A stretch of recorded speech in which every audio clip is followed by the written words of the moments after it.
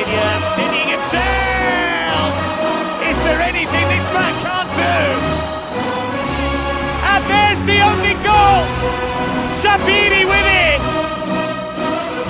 After 11 years, once again, Milan are the champions of Italy. Ciao ragazzi, and welcome to another edition of Serie A Sit Down, World Football Index's podcast for your Calcio to go. I'm Frank Crivello. He's Richard Carmen. Ciao, Richard. Ciao, Frank. How are we doing? Running like a chicken with my head cut off, man. I almost didn't get to do this tonight. Like a scheduling snafu. My son's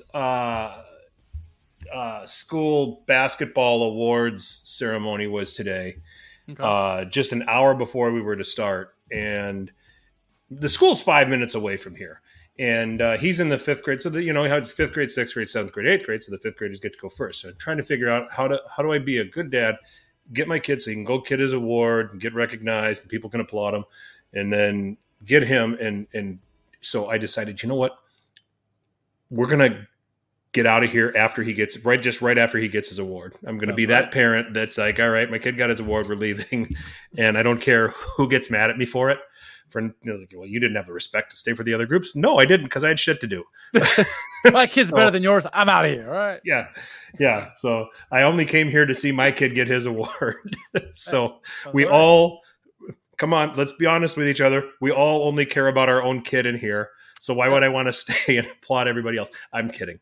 But and actually it was kind of nice because there was another mom there that said she was just going to do the same thing simply because her son hadn't had dinner yet. So, fair enough. And she's like, I'm not staying, so it's like, all right, good. I'm not alone. I'm not alone on this. So, no. I am enjoying a Guinness. Good. Because, it's left over from St. Patrick's Day and my birthday. And then also, that's all that I have left for beer. So, and it's either this or White Claw, which my wife drinks, and I have sworn that I'll never drink White Claw. So, even though a lot of people like it, have you drank White Claw before? I have not. I am actually resorting to dihydrogen monoxide right now. So, there you go. Hydrogen monoxide. Dihydrogen monoxide. Water. Dihydrogen monoxide. Dihydrogen. Yes, that's what water is. So basically White Claw, right? So. Mm-hmm. Yeah, or most light beers. So that's right. That's true.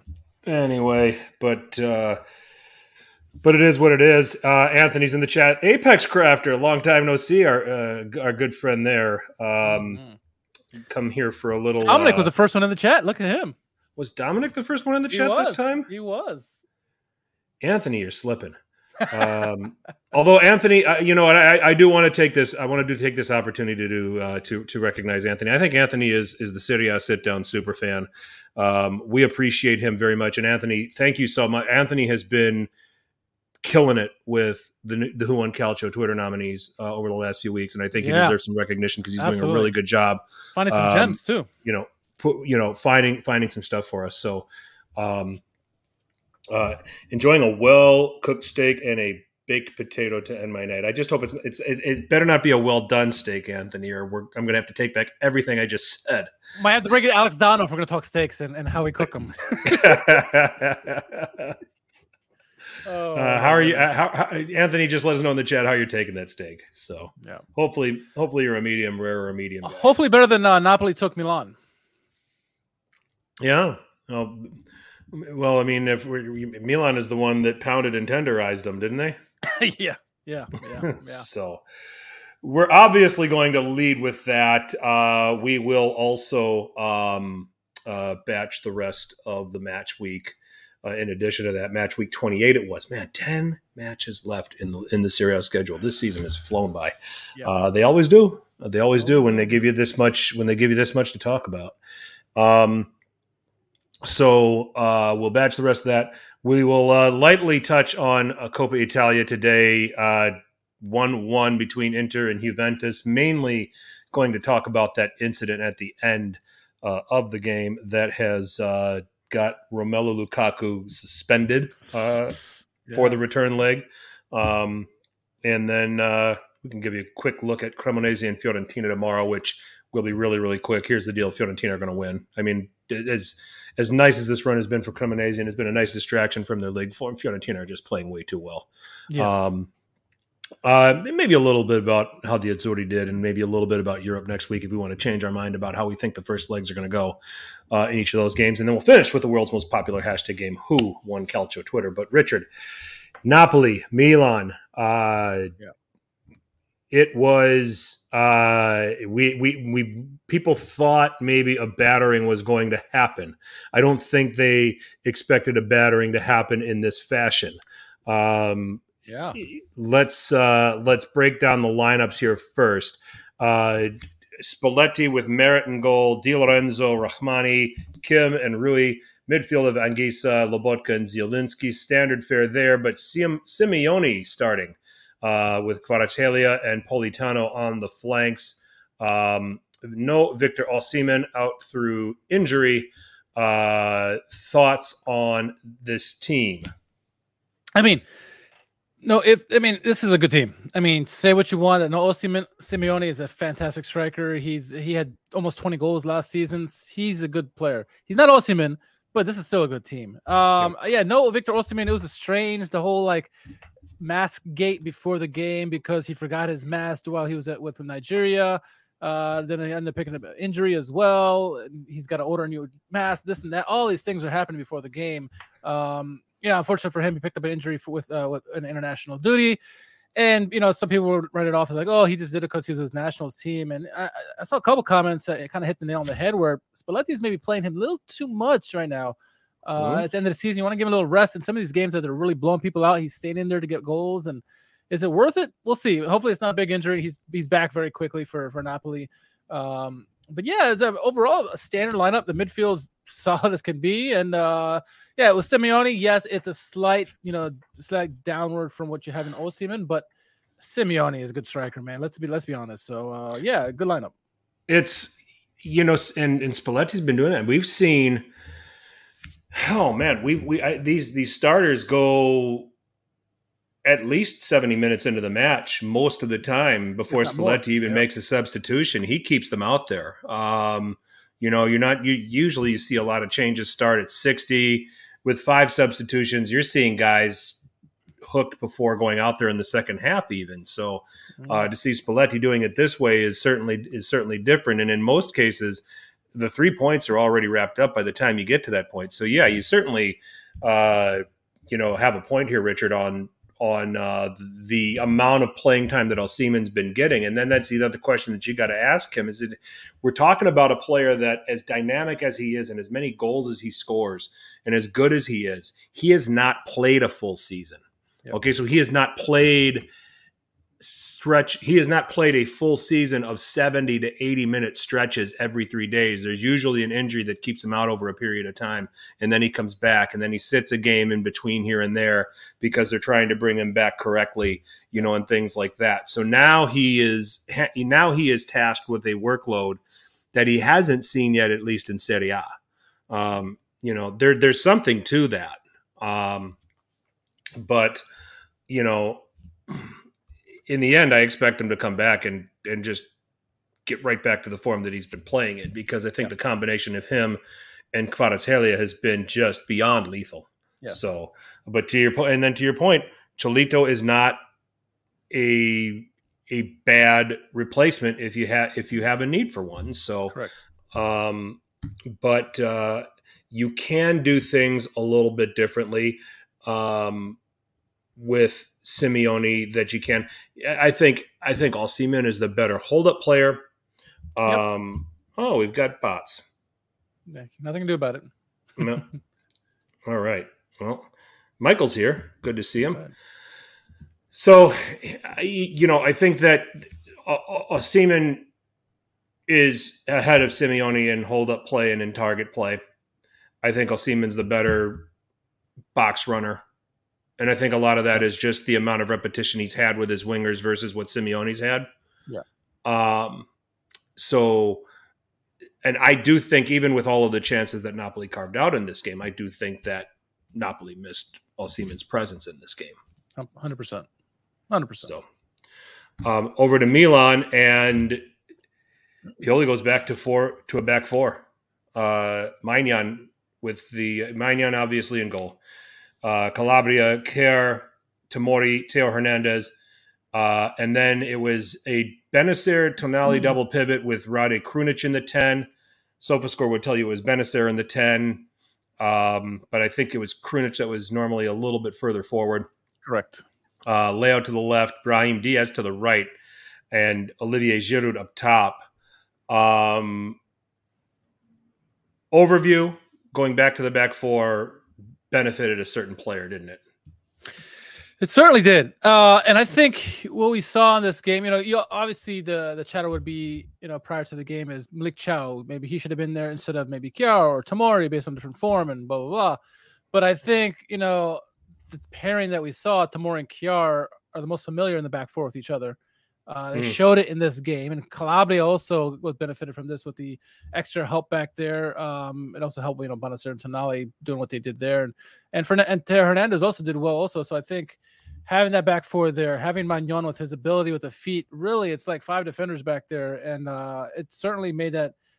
We haven't seen this kind of defense in a while from Milan, and good time to bring it out. Now we had wondered if they're going to bring this back in the last couple of weeks, based on how they've been playing. Giving up a lot of goals, and sure enough, they brought it in, and it worked. It worked beautifully, I thought. Yeah, definitely agree there. Very open game, in my opinion. Clearly more of the possession belonging to Napoli, but a combined 34 shots between the two teams. It's what Milan did with the 39% was certainly far more efficient than what Napoli did with their 61%.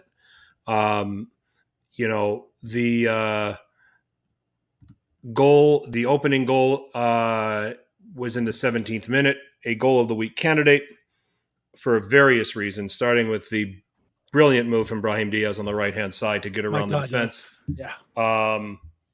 And then the pass. I mean, that had to be perfect. It was. And then Leao getting there and then dinking it over Mirat was one of the best goals of the season. There's certainly some goals all season that have bettered that probably. But in terms of Milan, I mean, how important we characterized or we talked about how important it was for Leao, but Brahim Diaz playing on the right hand side, having maybe a little bit more freedom and being able to go at it was Rui, I believe, on the left. Yeah. Being able to have a go at Rui, being able to have a go at the players on that side, making life a little bit difficult instead of having him down the middle where he would run into Lobotka and run into some problems. I thought this was a very shrewd move by Pioli, and it paid off 17 minutes into the match with this goal. Yeah, it was really well taken. I think Krunic playing the Kessie role as we saw against Inter last year, playing the attacking 10 there, and Brahim Diaz is a man possessing this game, and I think he just fabulous offensively and defensively for the team, and then Leao reading that play perfectly and doing his thing and get in there and getting that goal. It was well done all the way around on this goal. Just is beautifully set up, and you got to give kudos to Brahim Diaz the way he started out, at least especially on that play there where he kind of just shake and bake past two guys and then fed Leao for that wonderful goal.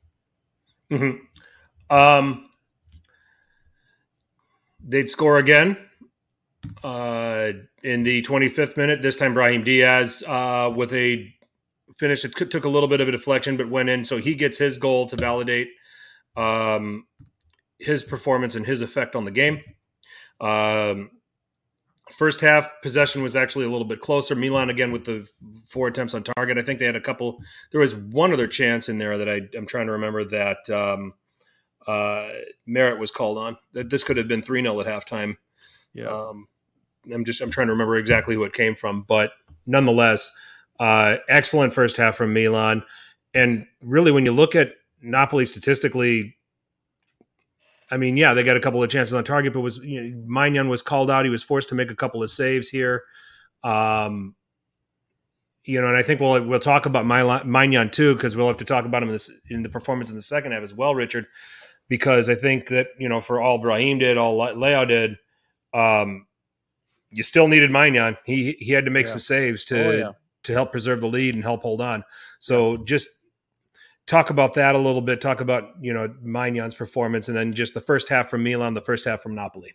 Yeah, Magnon certainly had the. It wasn't like Milan were so stout defensive like they were against Tottenham, where they didn't allow anything. Napoli had their chances. Obviously, Zielinski at the end of the first half could have scored there, but there's a couple other chances that Magnon came up big in the first half. And yeah, he's someone who is pivotal for this Milan team to be successful, because we saw under Tatarusanu that Milan were unsure back there. Magnon not only is a great he has great hand-eye reflections.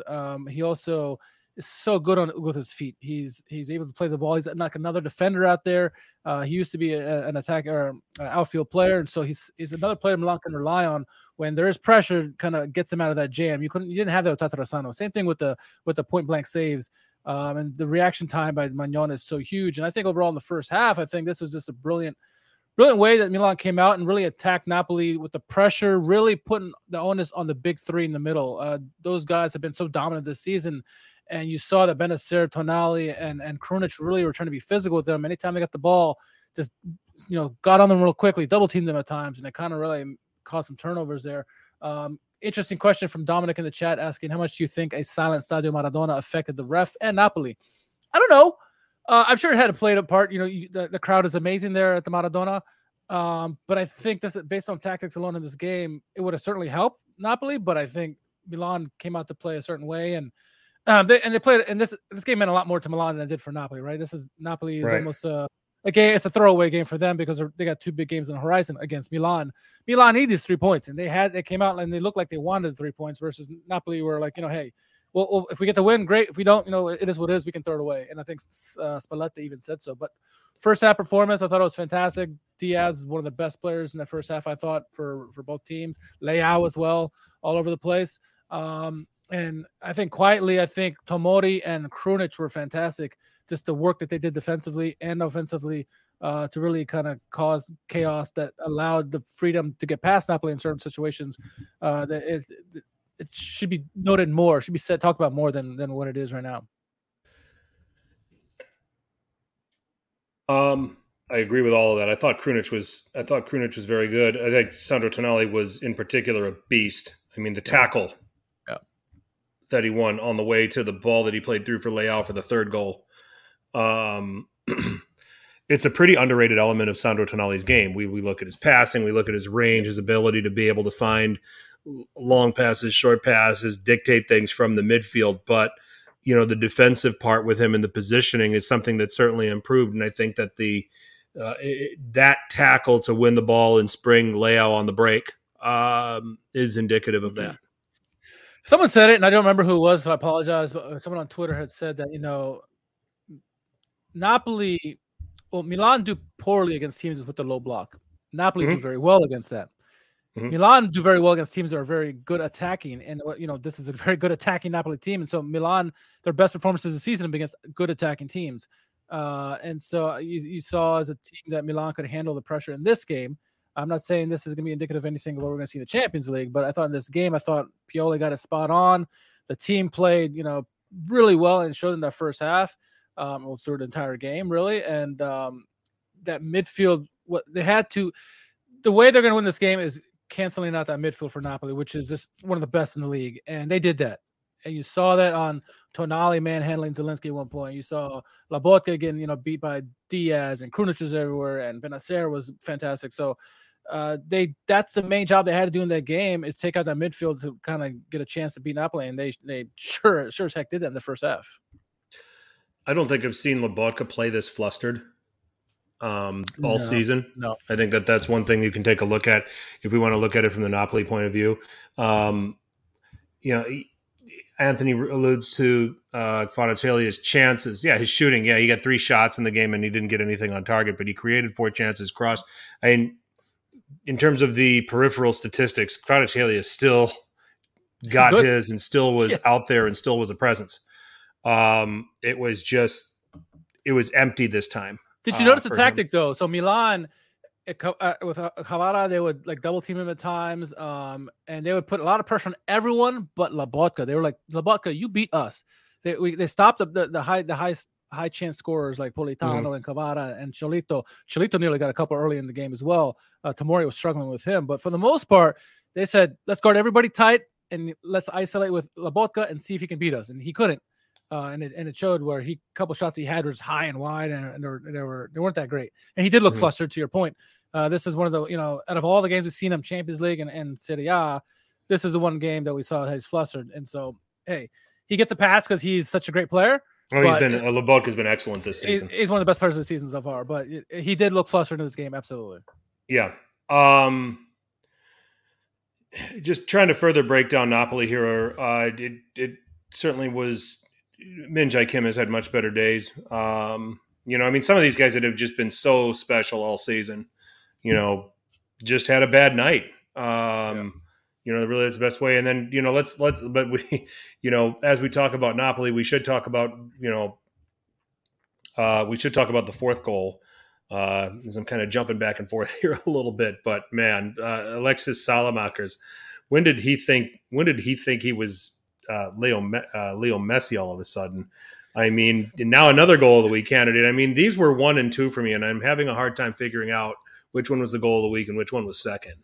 But dribbles through, gets through everybody, puts it past Matt at 4-0 game set match. I don't know what was in the socks, or what did Salsicha Donna eat before the game, but man, he was inspired. I was joking that maybe, his best games this season had been Champions League, and I was joking that somebody told me this was a Champions League game, and hence why he was playing really well. As soon as he came on, he was inspired. He always does the yeoman's work defensively. He's such a work rate player. But offensively, he was making runs, going past guys, doing his little Ronaldinho fake with the foot, and it was working. A couple plays, he went through like 3 guys at one time, just doing feints left and right. He looked inspired, and that goal wasn't even as good as there was another shot he had maybe 5-10 minutes later. Had he scored that would have been goal of the week, because he broke like 3 guys' ankles and then got a shot off, and Muret made a fantastic save. But yeah, so Salamakers played really well in this game. Let's not forget about what he didn't do the rest of the season, but in this game he came up huge. No doubt about it. Yeah. The game pretty much played out from there. 4-0 was the final. Raspadori got to make a cameo for Simeone. Lozano came on for Politano, and Ndombele for Zielinski. Elmas came on for Lobotka. And then Origi got to come on for Leal Rebic. CDK, Bakayoko got to make an appearance. So almost gave away a goal within like 5 seconds. Well, yeah, but it's going well for you that 7 minutes left in the game, you can afford to put Bakayoko on. Yeah.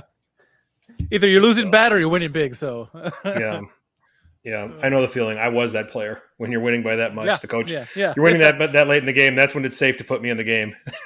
Get in there. Get in there. So, but anyway, I want to come back to a comment in the chat.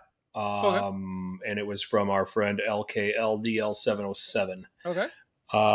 Let's see. Where did he say it? If you all watch the game, Milan played its best hand. Napoli played none at all.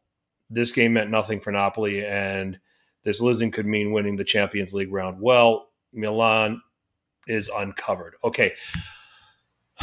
So here,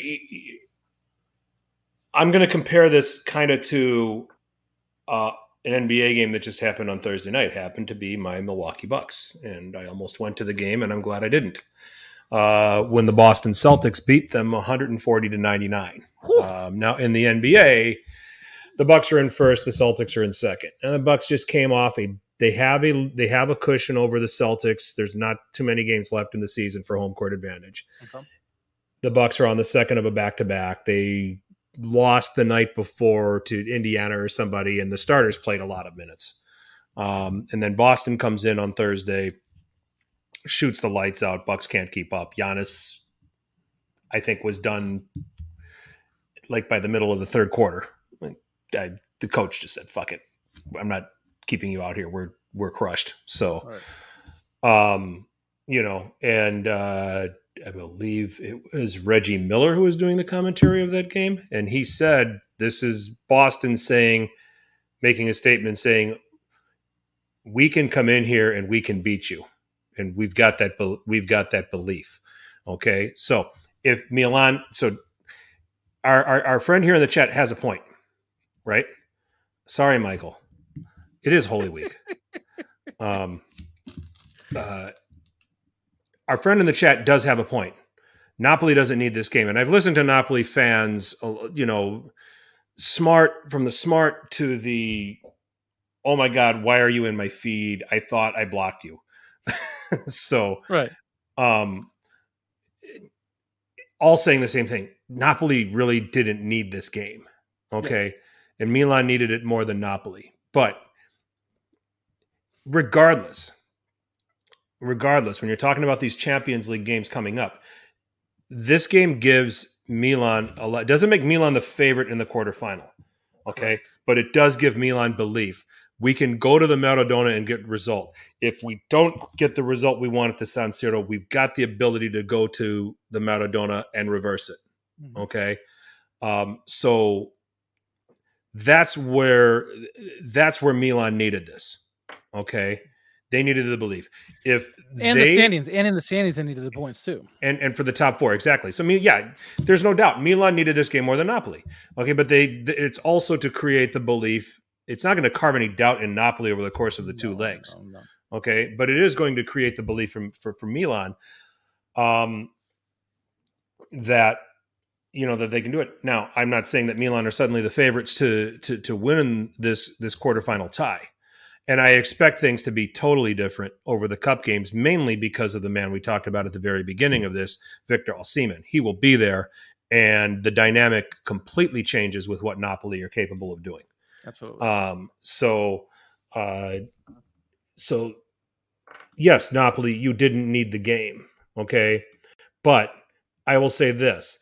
If this was a narrow win where Milan narrowly escaped, I think that the argument can be made that Milan doesn't have the belief that they have now. Sure. Heading into that quarterfinal tie. Okay? Sure. 4-0 is a beating, regardless of who you put out there. Okay? Yeah. And I'm in the same thing with the Celtics and the Bucks. Okay? That game might not have meant anything to the Bucks, and it might have meant more to the Boston Celtics, but the Celtics did it, and they know they can go there and do it again. Yeah. Okay? So that's where that comes from, okay? While Napoli didn't have to show their hand and all of this other stuff, and you can make those comments, Milan, but they're going to need to show it over the course of the quarterfinal, all right? And while this game meant more to Milan went out and won 4-0 at Napoli, all right? Yeah. And that there will be a little bit of weight on that. Okay. I don't think it changes the favorites. I don't know if the line suddenly moved on the money line or any of that other stuff, but you kind of get where I'm getting at. I'm kind of making word salad here. On a day where Salamakers scored a special goal, right? Yeah. So yeah. No, I agree with you 100%. But let me play devil's advocate because I just love doing that. I think this win could do more harm for Milan than good. And I'll say this why.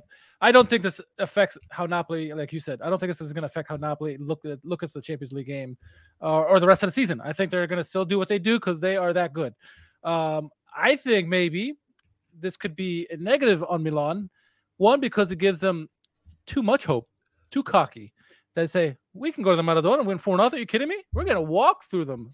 Let's go to the first game. We're going to win that game, and then they're going to have their guard down. Oh, by the way, Victor Osimhen comes back, and then Napoli put on this beating on you, and then maybe they win the first leg 4-0 in the Champions League. That's very possible. I don't know if that's going to happen, but it could. It could. You like Boston against the Bucks. You get too confident for a victory, a false belief that you are all of a sudden this magnanimous team, this fantastic team. You don't play your game the way you should be playing, the way you did at that game that you won, and then you get caught, with a sucker sponge. And Napoli's not the team you want to do that against because they are superior.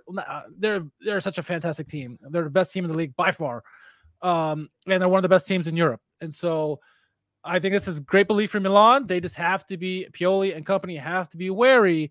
Yes, use this as belief, but don't be stupid and think that you have any advantage in this leg coming up, because you don't. You don't. And so you know what you can do to beat them. You know how you can score against them and use that. But I think Napoli is going to be unaffected by this result. This is going to make them more hungry to try to prove a point in the Champions League. And it's going to be a tight affair, both legs. I guarantee it. I don't think we're going to see a 4-0 scoreline either way.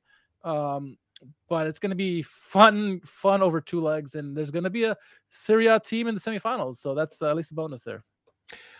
Per bet365.com for the game next Wednesday.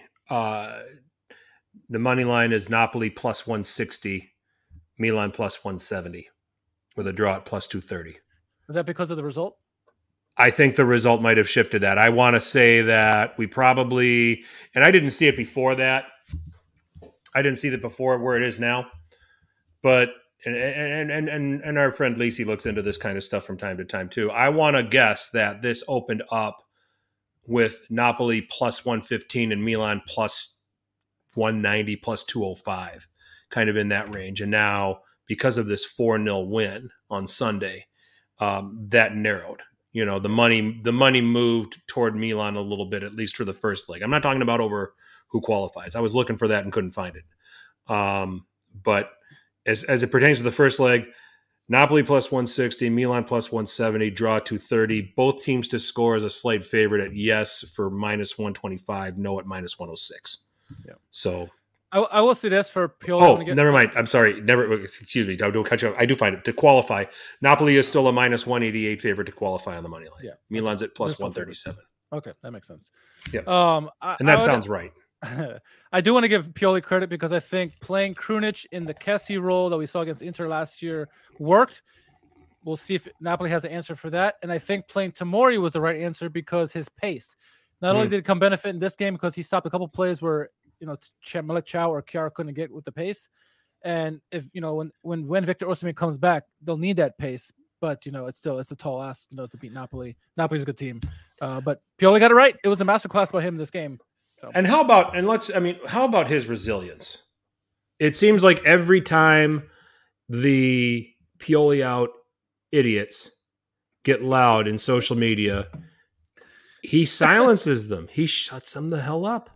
He reinvents himself. Who said that in the chat? Someone said it in the chat. He keeps reinventing himself, as Derek says. Yeah, he does. And he does. And he's done this over and over again. And I saw this a couple of weeks ago when Milan was really in their funk. And they said, see, this is the best he's got. Last year was a fluke. And I'm like, really? Like, he reinvents himself with Milan. He just found new ways to get better and better. And teams find him out. And as a good manager does, finds ways to get better. And he realized he made a mistake with the 4-3-3. It was working at the time, but then it started not working and went back to the 4-2-3-1 and made the subtle changes of adding Tomori back with Chiar and then putting in Krunic, and it worked fantastically. So, he deserves a lot of credit. Someone said he's a mid-table manager at best or something like that. And I'm like, no, he's not. He's brilliant. He's not Allegri, right? But he's a really good manager. Yeah. So, give him credit, Yeah. He found the right solutions. Mark's saying Napoli plus 140 to plus 145 before Sunday. So I'm wondering what to qualify was at. I wonder if it was maybe in the minus. Milan was plus 190. Okay, so yeah, that kind of makes sense. So but so I'm right in that the money has moved toward Milan. For at least for the first leg, but to qualify, I'm curious to see if the money's to move toward Milan as well. If it's Napoli at minus 188 and Milan at plus 137 to qualify, I'm guessing prior to Sunday that Napoli was maybe minus 200, minus 205, and that Milan was probably in the plus 160 range. Strepa, I don't know if you've got a chance to look that up, but that would be nice to know. I think those saying that's going to be a close 2 legs is the right call. I think both, Napoli are the better team, but this is very close. This season, Milan's played Napoli the best out of anybody in Serie A. They had a narrow loss to Napoli in the first go around the season where Napoli won, and then this game obviously Milan won. Obviously Inter and Lazio have wins as well, but it's just Milan plays well against good teams and not so well against poor teams. So. They get up for these big games, and they have that DNA that does mean something in Champions League. But then, and what is it? I mean, further about Pioli, when you look at him compared to some of the other managers in this league, Pioli adjusts, and he's not afraid to change formation. He's not afraid to, make the changes. And that's what we've learned from him. I mean, when things were going so bad with Tatrasanu in goal for the second time, we speculated like a 4-3-2-1 where you play 3 center midfielders to give that back four more protection. He just went with 3 in the back. And fuck you, I'm putting 3. And that's fine. Sorry, Michael. That's fine. We wanted to change. So we wanted to change. I'm rubbing off on you in a not a good way. Yeah. So he went 3-4-2-1, and that's fine. But now he's realizing that it's crowding Leao and his ability to have an impact on a game. And he took the gamble. He took the risk of going back to playing the back four so that he could highlight his best player. And it worked. And he came back with a vengeance with his performance. I thought Leao was fantastic for sure. And when he comes out of this, and even with Napoli not needing the game, and another reason why this game is important for Milan is that Pioli now has flexibility. Yep. He can go to 4 in the back. He can go to 3 in the back. He can mix this up based on what the opponent and that the conditions of the game is going to demand of Milan to be successful. Inzaghi doesn't do that. He plays 3-5-2. Okay. No. Gasperini doesn't do that. He plays 3-5-2 or a variation of it. We've seen Allegri switch from back 4 to back 3 and fluctuate, but tactically the setup is the same. Italiano stays in 4-3-3 largely. Yep. Mourinho is willing to adjust between a 3-man defense, 4-man defense, but he's played a 3-man defense just about the whole season. Mm-hmm. Sarri's favorite formation is 4-3-3, hardly deviates from it. Being willing to show that flexibility and throw something different at the opponent might come in handy when you're trying to talk about separating yourselves from the rest of the pack for top 4. Yep. 2 things from the 2 last things from the game. Leao, eerily similar numbers to his MVP season. Just people hating on Leao this year. He's got numbers this year that almost reflect last year's numbers. Just saying. And then 2, let's chat about the Curva Nord, or the Curva for Curva Bay, or whatever it is for Napoli. With the silence ahead of the game, protesting the pricing, thoughts on it, and also the Curva fighting each other, different ultra groups fighting each other during the game as well, which is wild seeing there. You rarely see two ultras from the same team fight each other, but it happened. So what was all of this about? I mean, it was just... So I think they're right. So they're protesting the stupid prices for Champions League and stuff for Napoli. So if you look at the 3 teams that are left, Milan, Inter, and Napoli, I think the cheapest, I forget who put the tweet out, so I apologize, and I'll find it, I'll retweet it. But the cheapest tickets for each of the games, like for Inter in Milan, the tickets were like something like 65, 70 euros, and then Napoli was 90 euros. And, Inter and Milan are in Champions League more often. Well, I shouldn't say Milan, but they're in Champions League more often, and you would expect those prices, especially with the aura that the San Siro brings, those prices would be higher, and they're not. And it's the Maradona's prices that are so high, and so they're protesting that. And so I understand it to an extent about why they were doing that. I don't understand why they're fighting each other. I think there was a conflict of how they wanted to handle the protests. I know the Far From Vesuvius gang, they did a fantastic podcast on it. And I just started listening to it. So go to that source. They could tell you that, Henry Bell and the gang, they all do a fantastic job there, and they really broke this down. But it's just so weird to me seeing 2 ultras from the same team fighting each other, which is, it's weird. Yeah. You normally don't see that a lot. The $90 thing with it just feels like a really sick cash grab. It's like the United States with all their sports, Yeah, I think it's trying to seize upon the concept that, 1, they have an excellent product on the pitch. 2, they're in a position that they've never been in before. Yeah. And they're trying to financially gain from it as much as they possibly can. Was the price hike UCL, the city, or ADL's decision? I don't think the UCL decides these ticket prices. No, I don't think so. Because otherwise all the prices would be the same, wouldn't they? Yeah.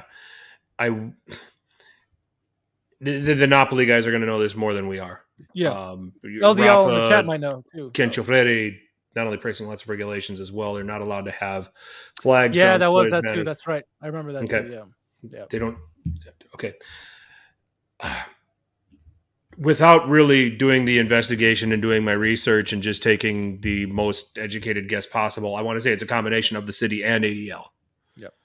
With the city because the city has the ownership of the Maradona.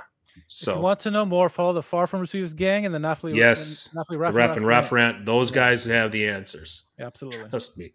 Yeah. But if I'm to speculate, I think it's a shared decision between the city and De Laurentiis. But I might be way off. So our friend LK LDL 707 might be.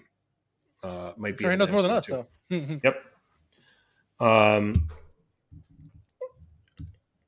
Yeah, you're not getting in there for under 100, and some of the way seats are over 1,000.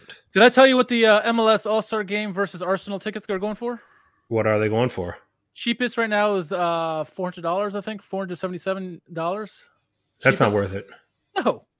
You can see Arsenal or Chelsea for under 100 euros at London versus why would I pay? Like, that's stupid prices, man. Anyway. Well, I mean, and I think that's just, taking advantage of the fact that they're never over here to play. Yes. So, I'm just curious to see if there's a Lambeau game up in, because I missed it. I didn't go to it this past year. You won't be able to afford it. What's that? You won't be able to afford it. We'll see. They're stupid. And last year it was City and Bayern. So, yeah. But we'll see. Yeah, no problem, Dominic. Yeah, definitely check. They're great guys. We endorse them. Yeah, so absolutely. We have. It seems like every time Milan's at the focal point, we go way longer on them as a spotlight game. Whoops. I wonder why. Whoops. we gotta be better at that. Like, didn't we have the last main game was I can't remember who it was, but we were easily 10 minutes shorter than this.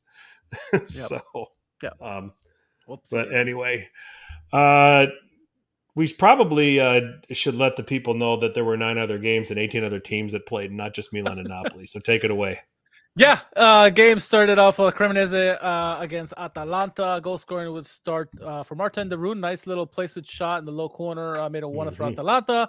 Ciofani would get an equalizer on a penalty in the 56th, but that was all Cremonese would get. Goal of the week candidate, Hoyland, beautiful run, making a nice pass to Boga on the back door, 72nd minute with a goal there. Adama Lukman got made it 3-1 in stoppage time. 3-1 Atalanta went on the road. Inter hosting Fiorentina, and I remember a lot of Interisti cheering and laughing at Milan losing to Fiorentina. Oh, look, it's Bonaventura, former Milan player, with the goal in the 53rd minute. Fiorentina beat Inter 1-0. I heard nothing after that result. Juve hosting Hellas Verona. Moise Kean, wonderful goal, wonderful play, really, that whole setup there. In the 55th minute goal, that was the only goal they would need. Allegri and company would shut out Hellas 1-0 there.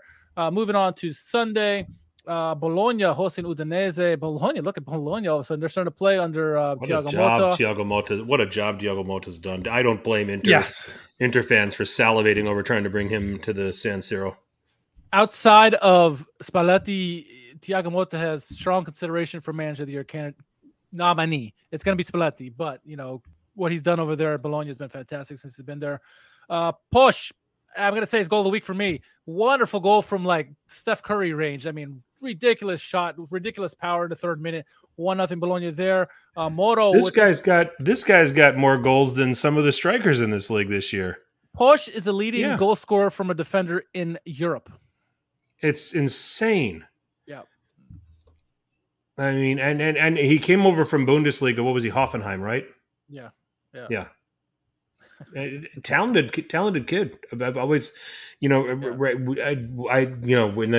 the short time that we had only Bundesliga to watch because of the pandemic, he's a guy that caught my attention in some of the games that I watched. So he won't be there for long. Yeah, he's working at it, and I'll tell you what, and he's part of Rangnick's plan too at Austria. Another player you got to keep an eye on is Moro. Moro with his first goal in the 12th minute. And then he gets an assist. A nice play by him again. Moro again, but Barro ends up putting it away in the 49th minute. 3-0. Bologna just completely beat Udinese in this one. Moving over to Monza, hosting Lazio. This was all Lazio really in this game. Honestly, it was a nice goal by Pedro in the 13th minute. And then Milinkovic-Savic, goal of the week candidate with his free kick in the 56th. Lazio win 2-0 and cement their place in second at the moment. Spezia hosting Salernitana. Matteo Caldara with an own goal in the 43rd minute. 1-0. Salernitana went leading at halftime. But a goal of the week candidate, similar to Leao's goal, Eldor Shomurodov in the 70th minute equalizes 1-1. Both teams share the points there. Roma hosting Sampdoria in a game marred by racist chants that Mourinho chimed his Neo from Matrix was stopping the crowd chanting against the manager for Sampdoria. Roma win 3-0. Goals from Wijnaldum in the 57th minute. Good to see him scoring again. This time the game-winning goal. Dybala gets a penalty in the 88th, and then in stoppage time, El Shaarawy. All the goals happened after the red card by Murillo in the 52nd minute. Really stupid by him. But good teams take advantage of their advantage, right? And Roma certainly did in this game. But again, the game marred by Stankovic getting racially abused and Mourinho stepping in and shutting the Curva up, which was fantastic to see for his former player. But again, horrible scenes again in Italy. So good for Mourinho. He's obviously, he should get the kudos of the week for doing that. And then some of the games on Monday. Yesterday, what I don't even day of the week it is. Yesterday. Empoli hosting Lecce. Caputo in the 62nd minute made it 1-0. That would be all the goals in the game. Tonelli would get a red card in consolation for Empoli, but Empoli win 1-0. In consolation for Empoli. yeah. And then Sassuolo hosting Torino. Did he get a red?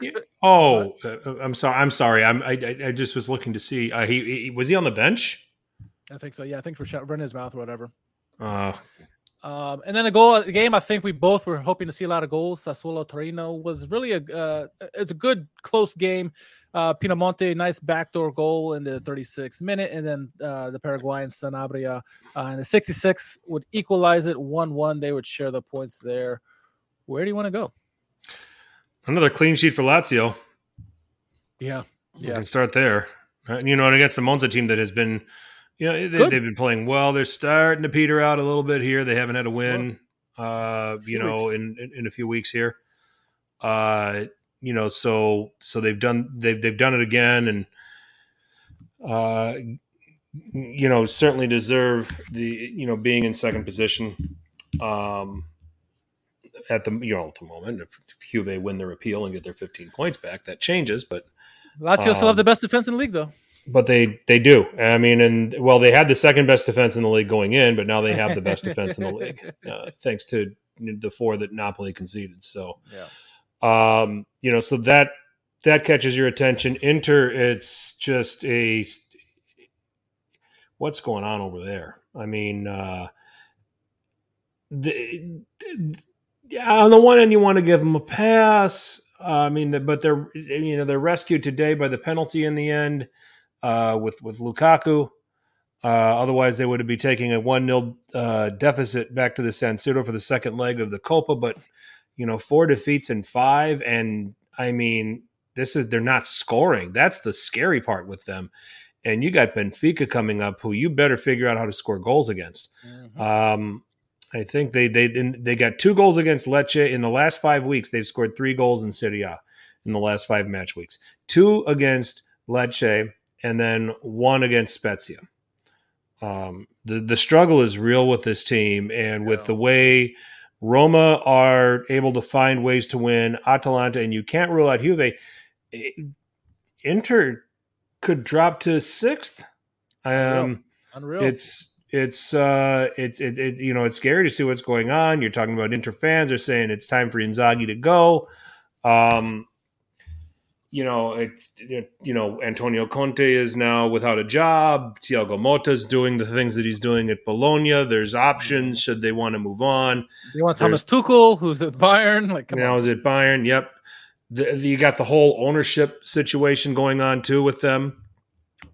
With Sunning, Inter right now, this is not how you want to go into a quarterfinal tie with Benfica. I mean, I think Benfica is knocking Inter out at this point. Based on current form, it looks like it.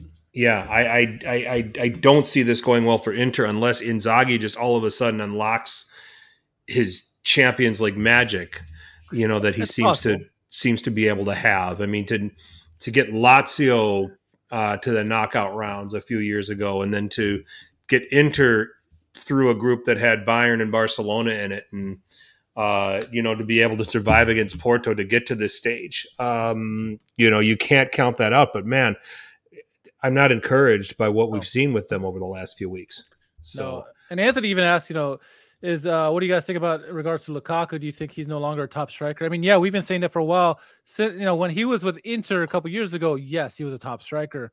And when he went to Chelsea, he put on some weight. You could see he was not the same striker he was before. Yes, he probably wasn't getting the service he wanted or used to. But when he went to Chelsea, it's kind of when he stopped being a top striker and coming back to Inter. We said it. He's not the same player. He doesn't have the same pace. Maybe he has the same strength because he's a little bit bigger, but he's not the same striker. He's missing those opportunities he put away with Inter the first go around. He's not doing it this time. He's still effective. Is he a top striker? I don't think so. It's closer with him and Dzeko than it was back then, and Dzeko was pretty good back then as well. So. Yeah, he's not a top striker for them. And Lautaro, when he's on, he's fantastic. But when he's off, he hurts the rest of the team as well. So it's part of the struggle for Inter. The struggle is real, and it's just the current form is worrisome. I do think they have the talent and the tactics to beat Benfica. It has to be a similar model to what we saw against Porto. But you can't. It's hard to like the form at the moment, like you said. It's if you were betting man, you wouldn't bet against Inter or bet on Inter because of the form that they're in. So it's I don't know, man. It's crazy. They're going to have to figure some things out quick, or maybe it's the fact that Inter has just been figured out. But it's not looking good. Did you hear the words from Parolo about Inzaghi? No. So he was comparing Inzaghi and Allegri, and he was talking about how Allegri, he holds himself above the players. He is a manager. He makes the decisions. He controls the team, and Inzaghi makes himself as one of the players, and really relies on the other players on the team to kind of help him get the job done. To explain tactics and all that stuff. And he says, like Parola was saying, like when an Allegri team when something goes wrong on the team and on the pitch, Allegri is the one who's directing them and getting them out of that funk. When something goes wrong with Inter, the whole team crumbles because they don't have that same. Inzaghi doesn't hold the same weight that Allegri does in terms of him over the players. It's him with the players, and so all the players started playing individually and blah blah blah blah. And I thought it was an interesting take because Parolo obviously was under Inzaghi. I had to hear those words about both Allegri and in particular Inzaghi. Yeah. Oh yeah. How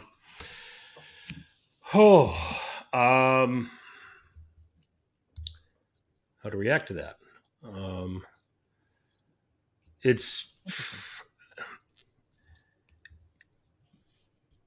Was Inzaghi ceiling whatever he was going to do at Lazio? I thought so. I think he's a fantastic manager, but yeah, I thought what he was doing at Lazio was going to be the best he can do.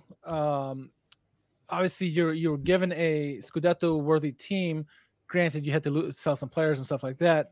Conte, they win the year before, they come back, and then you're thinking they're going to win again, and obviously Milan win it. And then this year they're struggling even more.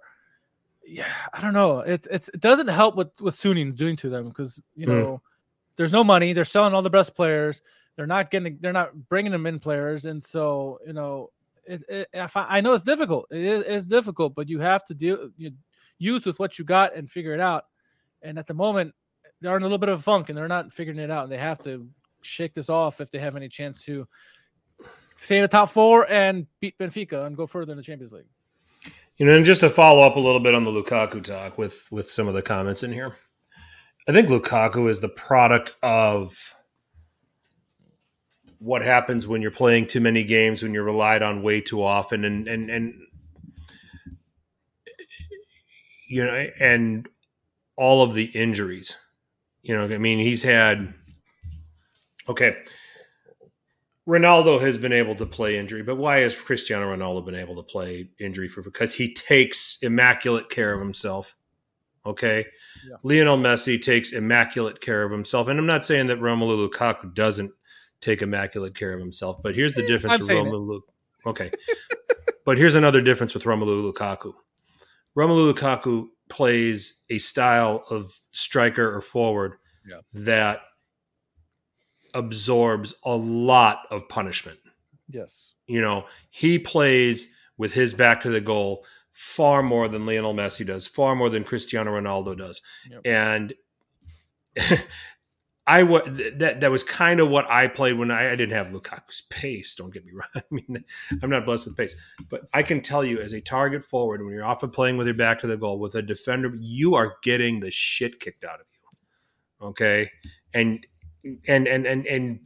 stuff you're not seeing on the camera and little nuanced things that defenders are doing to you to throw you off. Okay. And some of that stuff piles up. Sure. Okay. And your body just absorbs it and absorbs it and absorbs it to the point where it just can't absorb it at a high level anymore. And you can't play at a high level anymore. And I think that that's what's going on with Lukaku. Yeah. No, I agree with that comment there. It's he's just a shade of what he used to be, and I don't see him regaining that form that he had once with Inter. So yeah, Inter are gonna have to figure out a way to do it some other way, and it's not. Apex. I don't think if Antonio Conte came back to Inter, I don't think that Lukaku suddenly becomes what he used to be. I think that there's more tread on his tires at his age than there is on Ronaldo's and Messi's. Yep. And some of these guys that are playing into their 30s. Okay.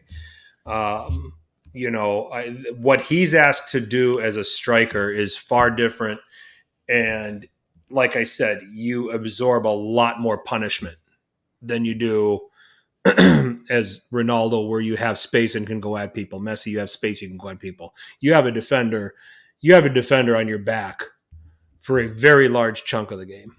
And that defender is doing a lot of dirty tricks that you probably don't see on camera, that'll try to throw you off. So, question on Udinese. Dominic says, did Udinese evaporate because of Deulofeu or why? At one point, they were the team in black and white that people were most scared of, and treading near the European spots, and now they're just dropping, and they're down to 11th at the moment. But Sassuolo is going to really take over them, who were in the relegation fight for a bit too. So what's going on with Udinese? Well, let's look. I mean, it's not that I don't think it's that they've slipped. I just think that teams like Fiorentina and Bologna have just gone on these torrid runs that they've just passed them up. Okay. Let's see here. So they had 4. They beat Milan recently, right? So yeah, they beat Milan. They beat Empoli. They drew with Atalanta. They had the draw with Spezia. From a results standpoint, you can probably look at them and say, yeah, they're surprisingly inconsistent. They can beat Milan and draw Atalanta, but then they can't beat Spezia. They drew Sassuolo. It's like Milan. Yeah, you've got to draw with Sassuolo in there. I don't think Udinese has fallen off or tapered off. I think teams have just flown right past them with their form. And Fiorentina, Bologna, chief among them. Juventus, obviously.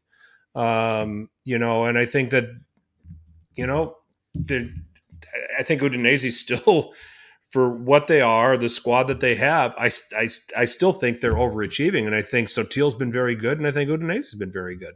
Yeah, and obviously you're going to miss, a guy like Deulofeu, what he can bring to the team, because he was certainly the linchpin for the attack. But they still have quality players in the attack as well, and Beto is still getting goals, maybe not the same rate that he had before, and maybe Udoji's not playing quite as well.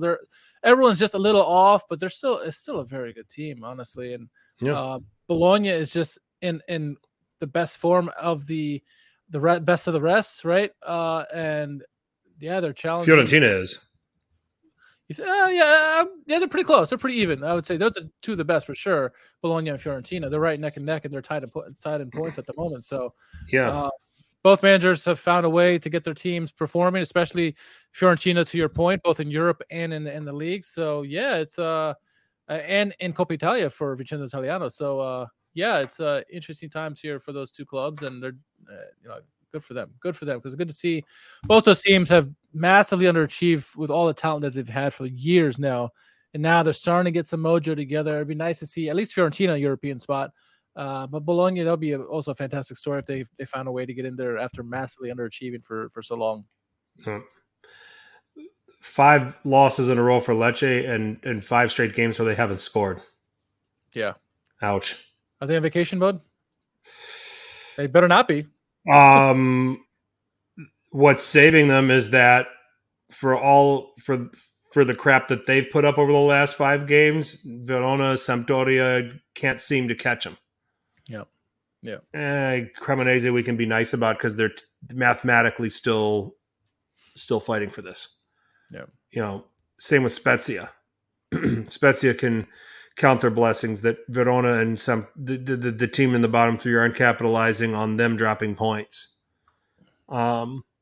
Which is, I think at some point you've got to look at this and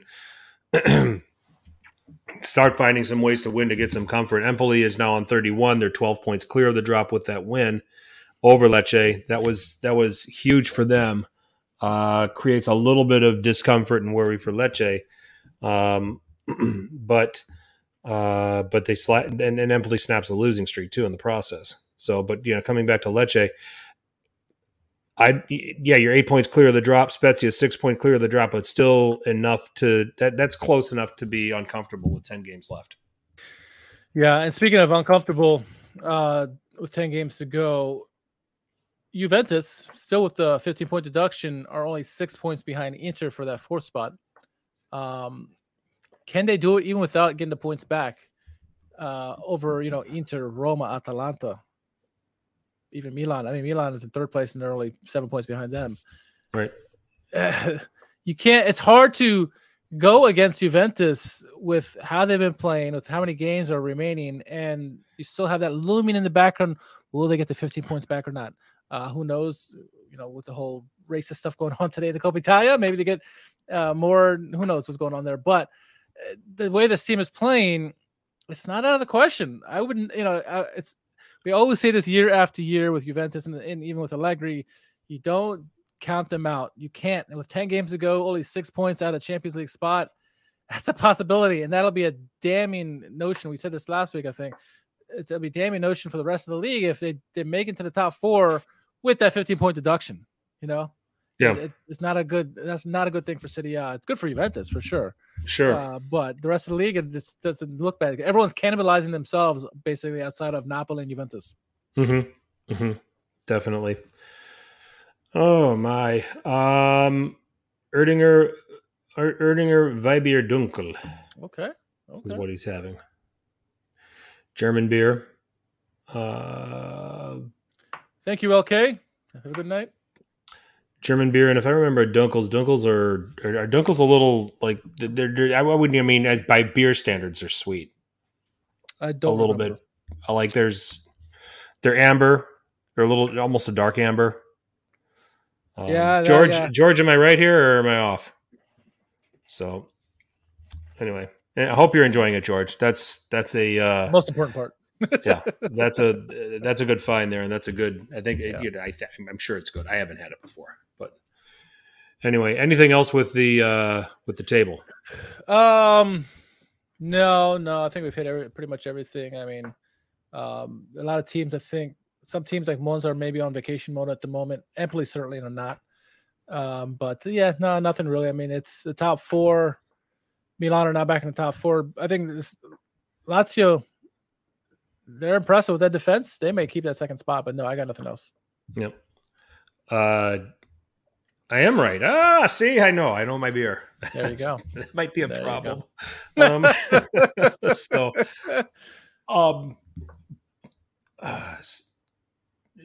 know if Monza would hit the beach though. I think there would just be more bunga bunga parties, because they're on 34 points. They're 15. Berlusconi does owe them at least 2 bunga bunga parties, if not more. So yeah, they might be doing that already. So that's probably what it is. Yeah, so yeah, that's a good point. Goals of the week. Goals of the week, yes. Let's see. Okay, honorable mention going to go to, and I love team goals, but I have mine as an honorable mention. Atalanta's team goal that Lookman scored. I thought that was really well done by them, as well as SMS's free kick, Sergej Milinkovic-Savic, a wonderful free kick there. But my top 5 goes as such. Salsicha Dona, yes, Salamaker's number 5, his going through seemingly the whole team, a wonderful move, Ronaldinho type move on Min Jae Kim. To get the goal there. That's number 5. Number 4, Hoyland, fantastic run and finding Boga on the back door. That was a wonderful goal there. Number 3, Leao's first goal and Eldor's eerily similar goals where they come in one-on-one.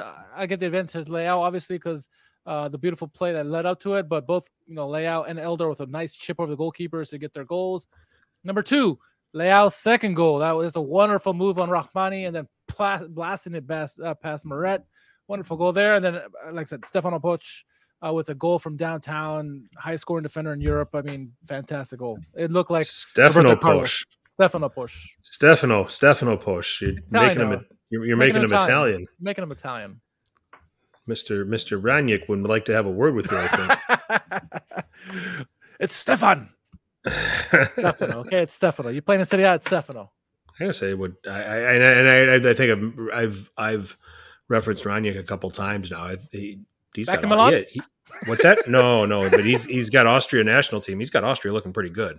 Yep. So I've got the Milinkovic-Savic free kick at 5, Salamakers at 4, Boga at 3, the Posh goal at 2, and Leo's first goal. Okay. Number 1 goal of the week for me. Okay.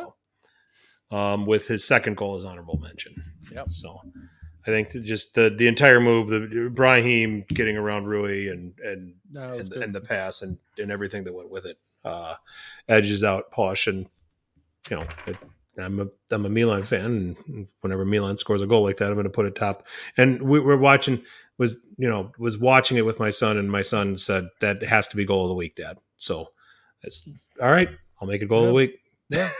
So that's that. But quick one on the Coppa Italia, 1-1 today between Inter and Juventus. Juve took the lead. It was through Quadrado, wasn't it? As well as 83rd minute. Okay, let's take a look here. So they score in the 83rd minute. This game, if you didn't turn it on until the 83rd minute, I don't think you really missed anything. So, but Quadrado scores in the 83rd, puts Juve up 1-0. There's a penalty late in the game here. And Bremer handball, yeah. Yeah, Bremer handball. Lukaku takes the penalty, scores, and then gestures. Was it to the crowd? Or was it at the goalkeeper? I'm still trying to. At the crowd. So the crowd was chanting monkey chants at him prior to the goal. Okay. So he did kind of like what Moise Kean did, a couple years ago against Cagliari, and reacted after he scored. And yeah, set off fireworks with him, with the team, with Quadrado. I mean, there's a whole mess of things going on there. So Lukaku gets sent off for his antics. Yeah, which I think, I'm sorry, they were justified. If he's going to get taunted, if you're going to get taunted like that by the opposing crowd, that's justified. Quadrado decides to get into a fight with him, and then gets a yellow for arguing, and then gets a red for. It says violent conduct here. I'm still trying to trace back to what he punched Handanovic. I don't know if that was why he got a red, but he kept going after Lukaku in the skirmish. And he punched Handanovic, and then Handanovic gets a straight red for arguing. Yeah.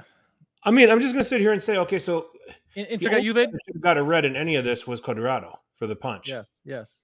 Okay. I was ready to not talk about this game today because of how dull it was until the last like 15 minutes of it. Like the 10-ish, 11 minutes of that went up to the penalty, and then the incident afterward.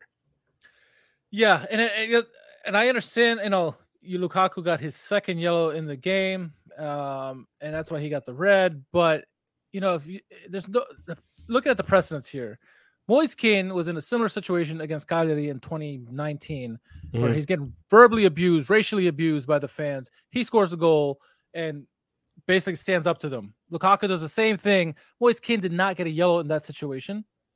Lukaku does. There was no really.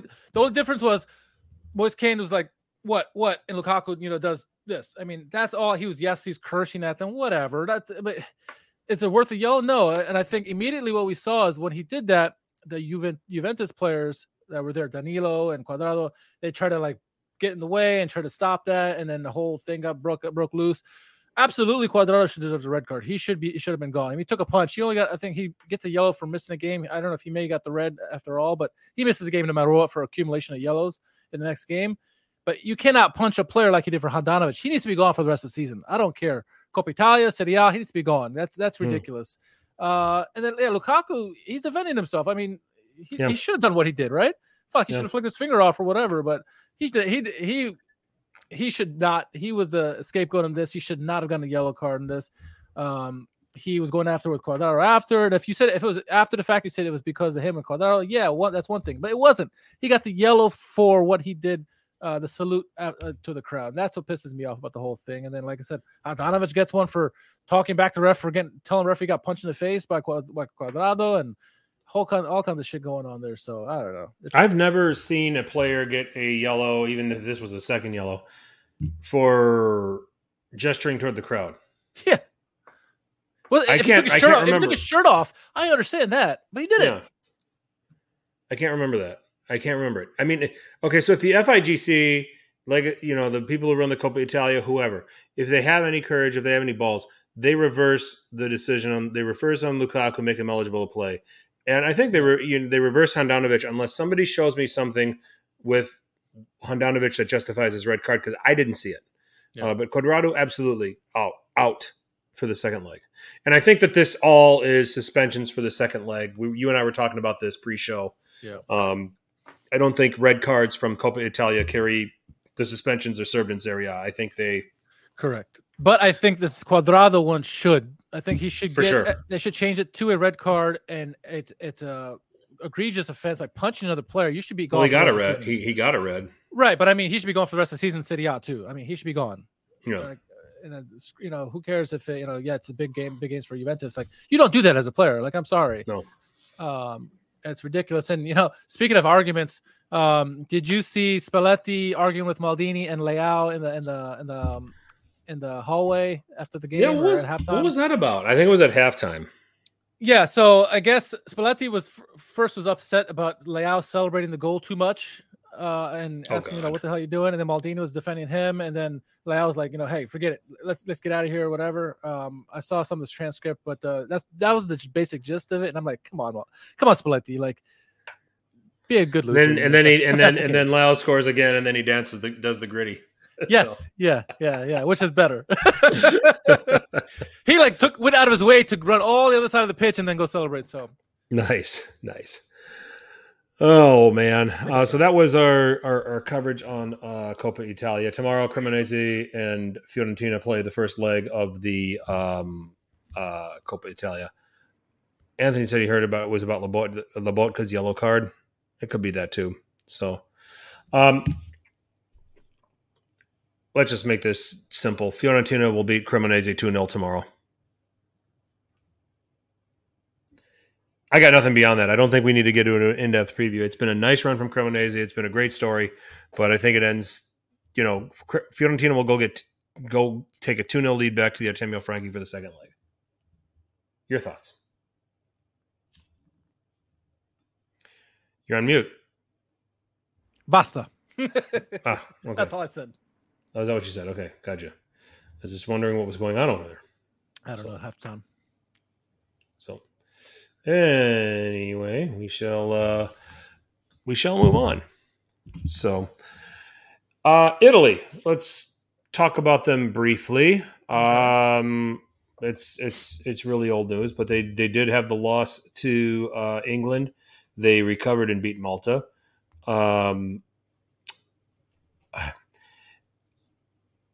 are we talked about this going in with Italy.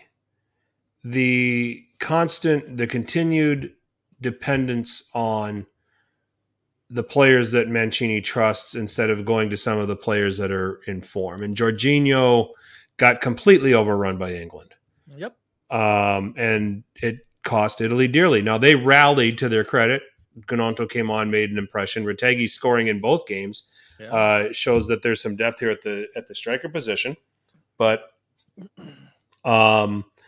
nonetheless, it's what we have here. It's a defeat to England, so now they're kind of on the back foot now in terms of qualification. They recovered nicely to beat Malta, but now they're in a position where having to win in England becomes a thing.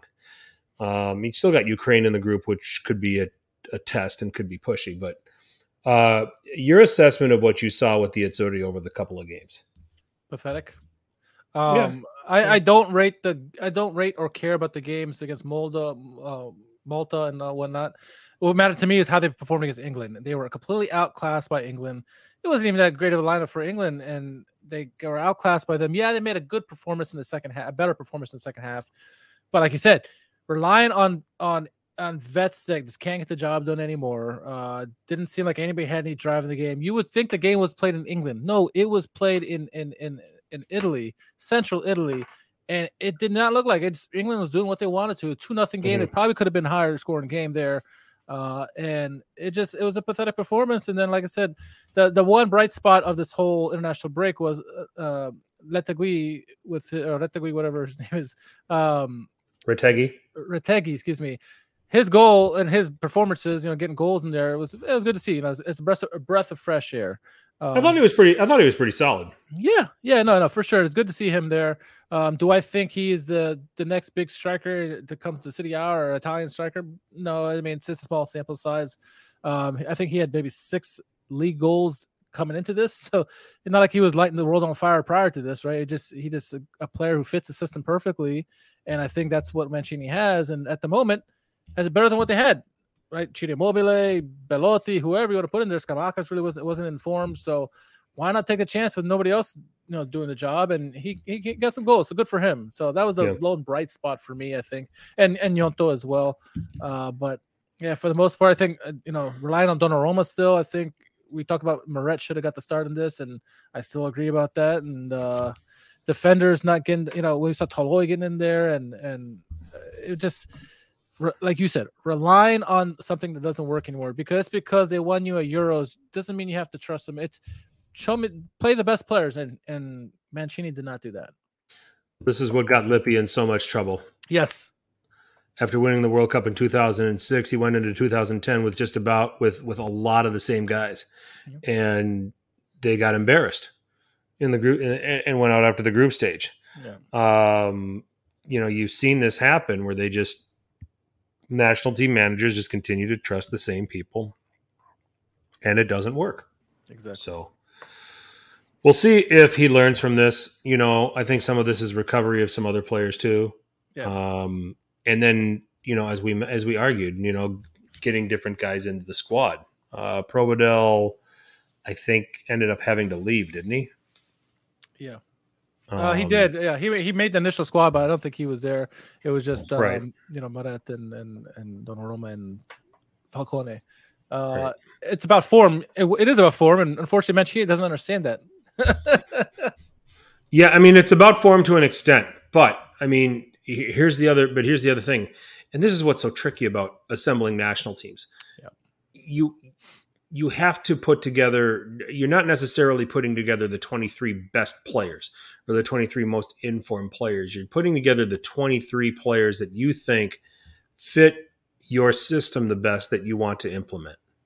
Okay. Yeah. That leaves some good players out. And we've seen that happen so much. I mean, the most glaring example, 2018, France didn't take Benzema out of the World Cup and they won it.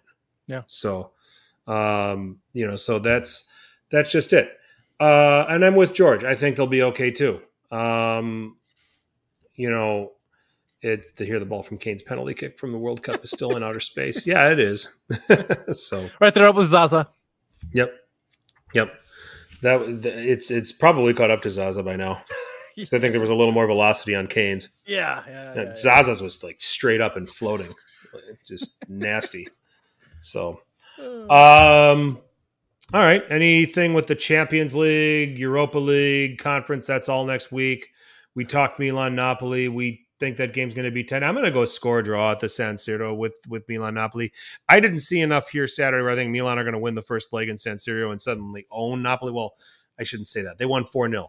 But I think the presence of Osimhen, if he's available, changes things. So I'll go with a score draw there and have it all to play for at the Maradona. I do think, though, that Benfica beat Inter. Because while I want to believe that Inzaghi will conjure up some European magic as he's been doing over the last few years between Lazio and Inter, what this Inter team is showing me right now from a form standpoint, I just can't believe that they're going to go back to Portugal again and get something out of it and bring something back to the San Siro that they can work with. I think a deficit's coming back to the San Siro in that tie. Right. I'm going with Benfica to win, and I'm going with them to win 2-0. I hope I'm wrong. Wow. But I can't see it. Yeah. I'm with you on the draw with Milan Napoli. I think either 0-0 or a score draw. I don't expect Milan to come out blazing again like they did at the Maradona. I think it's gonna be tied 2 legs with those teams. Yeah, I mean, if this Benfica Inter game was 2 weeks from now, I might feel differently because there's still a chance you can get into some kind of form. But based on current form, worst case scenario they can afford is go down 1-0 at Benfica. Mm-hmm. Best case obviously is a win or a score draw. Can they do it? Yeah, sure. But I'm gonna play the slight optimist and say they only lose 1-0 at Benfica and take that small negative deficit back to San Siro. But man, I don't know. Based on current form of both teams, it's hard to pick Inter over Benfica at the moment. It really is. If you're an Inter supporter and you go to Benfica and lose 1-0, you take that and you get the hell out of there with it and run with it like crazy. Yeah, because that's going to be that's your best. I mean, that obviously, for obvious reasons, that's something you can overturn at the San Siro, a 1 goal. But if this gets to 2-0, like I think it's going to be really hard for Inter to reverse that in the return leg. So, Europa League, Feyenoord, Roma, Juventus, Sporting Lisbon. Let's start with I think this Feyenoord-Roma game is fascinating. Yeah. Mourinho bringing his tactics to a Feyenoord team that's leading the Eredivisie. They've got so many different guys that can score. Playmakers, Kokchu through the midfield. The guy's name. Idrisi's up front. I want to say it's Santiago, who's the striker. I mean, there is lots of talent in this Feyenoord team.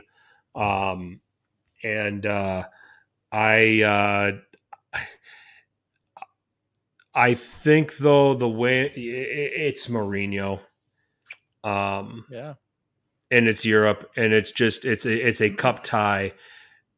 I'm going with the wily veteran being able to put something together to scratch out a 1-1 draw there. Juve Sporting Lisbon. This is a fascinating game. Fuck yeah. This is a fascinating game. Sporting Lisbon are really good. And Milan are among the lucky that they didn't qualify through the group stage of the Champions League because Milan, they were in Tottenham's group. Yep. You've got guys like Marcus Edwards. You've got guys like Pedro Gonçalves. Sebastian Cortez is a decent defender who I think can nullify Dusan Vlahovic so that Juve are going to have to find goals from other positions. Now, all of that being said, and this is a Sporting team that knocked out Arsenal in the Europa League. All that said, Juve are taking this Europa League seriously. As they should. And I think they take a lead back to Lisbon. I think Sporting are going to score here. I'm going to go 2-1 Juve. So I got 1-1 for Roma Feyenoord. I got 2-1 for Juve Sporting. Imagine an Allegri Mourinho final. Oh my goodness. Oh my goodness, No one would watch. I'd watch just to see Mourinho. I would watch it too, but I mean, just like neutrals would look at this. It'd be 0-0, the penalty kicks. But you know what? I think I slightly with these games, I feel a little bit differently than last time in the sense that I feel more confident with the Serie A teams than I did previously. Not that I didn't feel good about them. I just think I agree with you. I think Mourinho in a cup game, the way his tactics set up, it just lines up perfectly for him. He's already won with Roma in Europe. You know, last year, let's not forget, in Conference League. Why couldn't they win this? Why couldn't they win this year in Europa League? It's hard not to back a Mourinho team in a cup. And I think they barely get by Feyenoord, but I think they get by Feyenoord. I really do. I think they're disciplined enough defensively where they can stifle Feyenoord, and then they have some of the attacking pieces up front, including led by their talisman Dybala, that can get the job done and score some goals. So yeah, I say they probably win the two legs, maybe like a 2-1 or something crazy like that, or you know, maybe 3-1. I just, it's hard to go against Mourinho. And then on the other side, you know, Allegri against Sporting. You're right. I think Sporting they are a fantastic team. All Portuguese teams are, but Juventus has been playing really well, both in the league and in Europe, and they are taking this seriously, and they should, because I think anything other than like a finals appearance or even a victory is going to be almost a laughingstock for them, right? Especially how good they've been in Serie A. And so, yeah, I think it's going to be a fascinating tactical series or two legs to watch between these two teams, because you know what Allegri's going to bring, and how are Sporting going to unlock that? Are they capable? Yes, they are. But I think Juventus have just too much in terms of discipline and know-how under Allegri to get the job done just ever so slightly. So yeah, I think 2 narrow victories for the Serie A clubs in this quarterfinals here. So let's go. Sure. I like it. And then I think that I think Fiorentina go to Lech Poznan, and I'm going to go 2-1 there. Okay. Ugarte suspended for Sporting Lisbon. Field day for Angel Di Maria then if he plays. Yeah. If Allegri starts him, that's my thought. Fiorentina Sevilla new coach, and out of the relegation zone. Thoughts on them against Man U, Frank? This is Serie A. Sit down, Michael. We don't talk about who's their new coach between Sevilla and Manchester United unless they were playing Serie A teams. Never discount Sevilla. Let's say that. But yeah, I think with at least in the Europa League or your Conference League, Fiorentina going to Lech Poznan, that's going to be the difficult game. Come out at least with a score draw, at minimum. And I think I'm going 2-1 Fiorentina. I think they'll win. The form they're in is really good. But I mean, let's bang the drum. So yeah, let's go. Yep, bang the drum for me. We're banging the drum for everybody but Inter at this point. So sorry. So let's do it. Yeah. So, and that's not because just look at their form. That's all you can say. So yeah, it's form. All right, so that's the European roundup. We now move on to the world's most popular hashtag game. Who won Calcio Twitter? Take it away, Richard. All righty, with Benny Hill queuing us up. First starts off with Anthony, resident Who Won Calcio Twitter nominee, or is that a word? I don't know. But it is now. It is now. That's what Saeed kicks it off with. Simone Inzaghi has led Inter to a 0-match unbeaten run in all competitions. Inter paid $25,000 for every match he manages due to him having a UEFA Pro license. At 46, he's the second average manager in Serie A. I like the effort and the creativity that was put behind that tweet. Yes. All right. Yes. At Thogden, is Mesut Ozil the greatest playmaker we have ever seen in football? It's got to be a joke, right? Like, really? Like, I like Mesut Ozil, but was this on? No, this wasn't even on April 1st. It was on. Yeah, it was a week before April 1st. Yeah, I don't know what he's smoking. Mesut Ozil is a fantastic player. I'm sure Bob, if he's listening, he loves Mesut Ozil. As do I, but I do not think he is the greatest player. Nor is he in the top 20 of all time. So, I can easily come up with 20 50 guys better than him. Yeah. So like maybe even 50. Yeah. Maybe even 100. Yeah. So, what do we got here? Moving on. Napoli Sansone, the evolution of Juventus FC in pictures. Obviously, Platini, Zidane, Chiellini, Fagioli.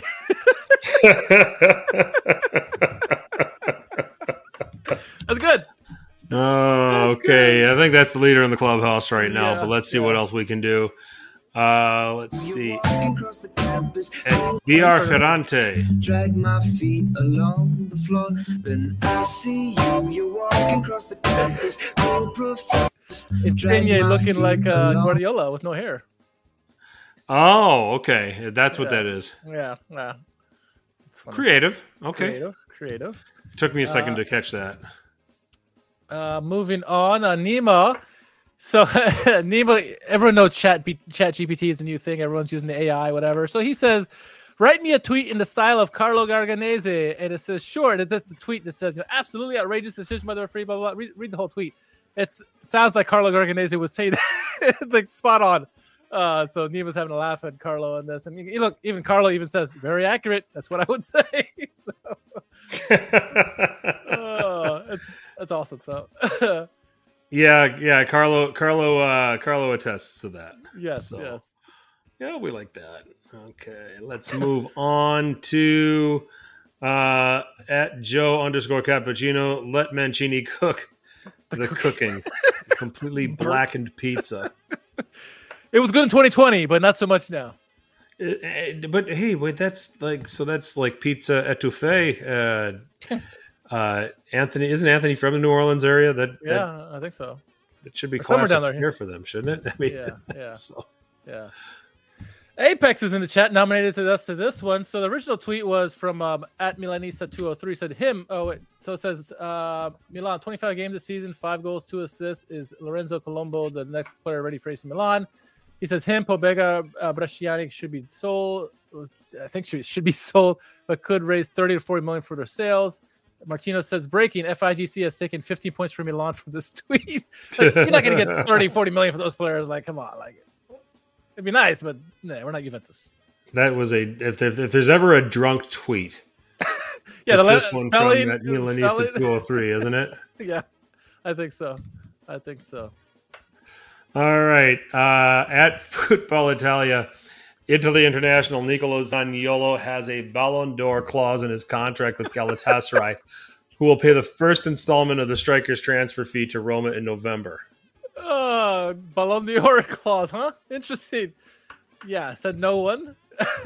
Okay. I believe when I see it. I believe it, Nicolo. Don't think that clause is ever going to get activated. No. Original tweet was from Madrid Extra. Says, since last year, Real Madrid have drew up a list of possible reinforcements for the right back position. Reece James, João Cancelo, Juan Foyth, and Davide Calabria. And so Omar at Alessio Tackle says, as an honest Real Madrid fan, I think we should go for Calabria ASAP. It'll only cost us 50 million, and that's nothing for Mr. Perez. The Milanista trying to get rid of his player there. So he had a good performance against it. Someone comes calling offering 50 million for Calabria. That's like, where do I sign? Exactly. Hell yes. Napoleonismo is back.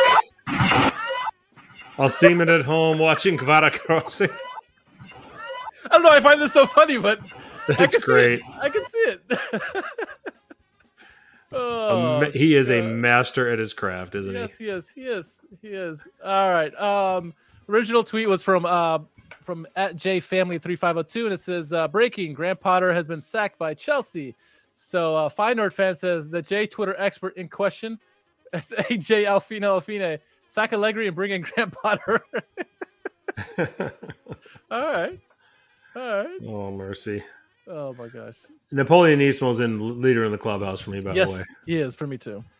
All right. Our friend Anthony at Interworldwide at Anth Privatera. We got to get him back on. Yes, we do. Good okay, guy, so he's going LOL get fucked to Kevin Lasagna's style of play. A tall and quick left-footed forward. Lasagna's natural role is that of a main striker in the center. Lasagna has many layers to his game. Oh, Wikipedia. I hope that's still up there. That's awesome. You don't even need to read past that. Nope. That's pretty good. Yeah, that's pretty good.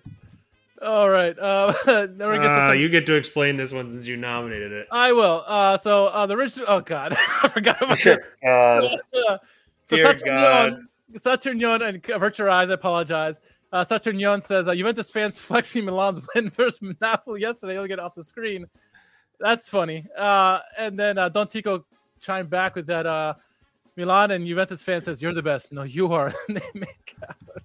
But graphic here for the Saturnion and Don Tico tweets there. Oh my goodness.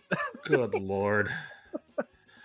You get this one though, because I know you've seen this movie like me. So. Oh yes, this movie's great. At V_Strandberg 9. Conte meeting Correa and Dumfries at Inter next year. Until you fucking die.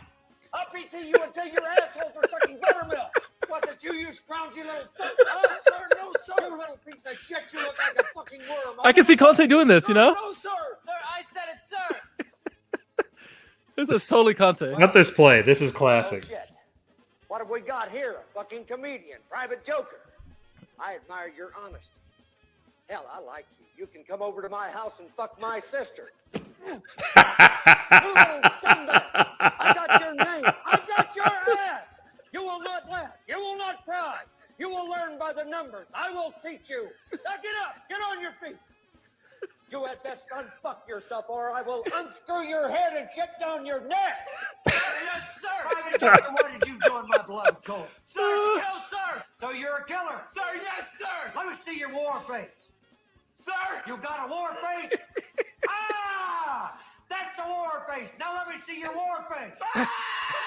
Bullshit. You didn't convince me. Let me see your real war face. This is Correa or Dumfries? Work on. Sir, yes, sir. What's your excuse? Sir, excuse for what, sir? I'm asking the fucking questions here, Private. You understand? Sir, thank you very much. Can I be in charge for a while? Sir, yes, sir. Are you shook up? Are you nervous? I'm going to go watch this movie. I know, me too. I haven't seen this in a long time. Sir, what? Are you Full Metal Jacket, for anyone who doesn't know. We've got a lot of young generation people that listen to our podcast that need to... 5'9", I didn't know the stack shit that high. Sir, no, sir. Bullshit. It looks to me like the best part of you ran down to crack your mama's ass and ended up as the brown stain on the mattress. I think you've been cheated. Oh, what a fucking movie. That's a great movie there. What a movie. Oh, All right. Saturnion with a better, more appropriate tweet with this one. And it's, thank you for the deep fried Instagram pics, Origi, but it's time to get out. And it's packing him into a suitcase and get in the fuck out. This is a fucking joke. I think this is a joke. Oh, my God. Oh, my God. Anyway. All right. That's up there, too. Okay, and then finally at V_Strandberg 9, Lukaku versus Cuadrado in the player tunnel after the match.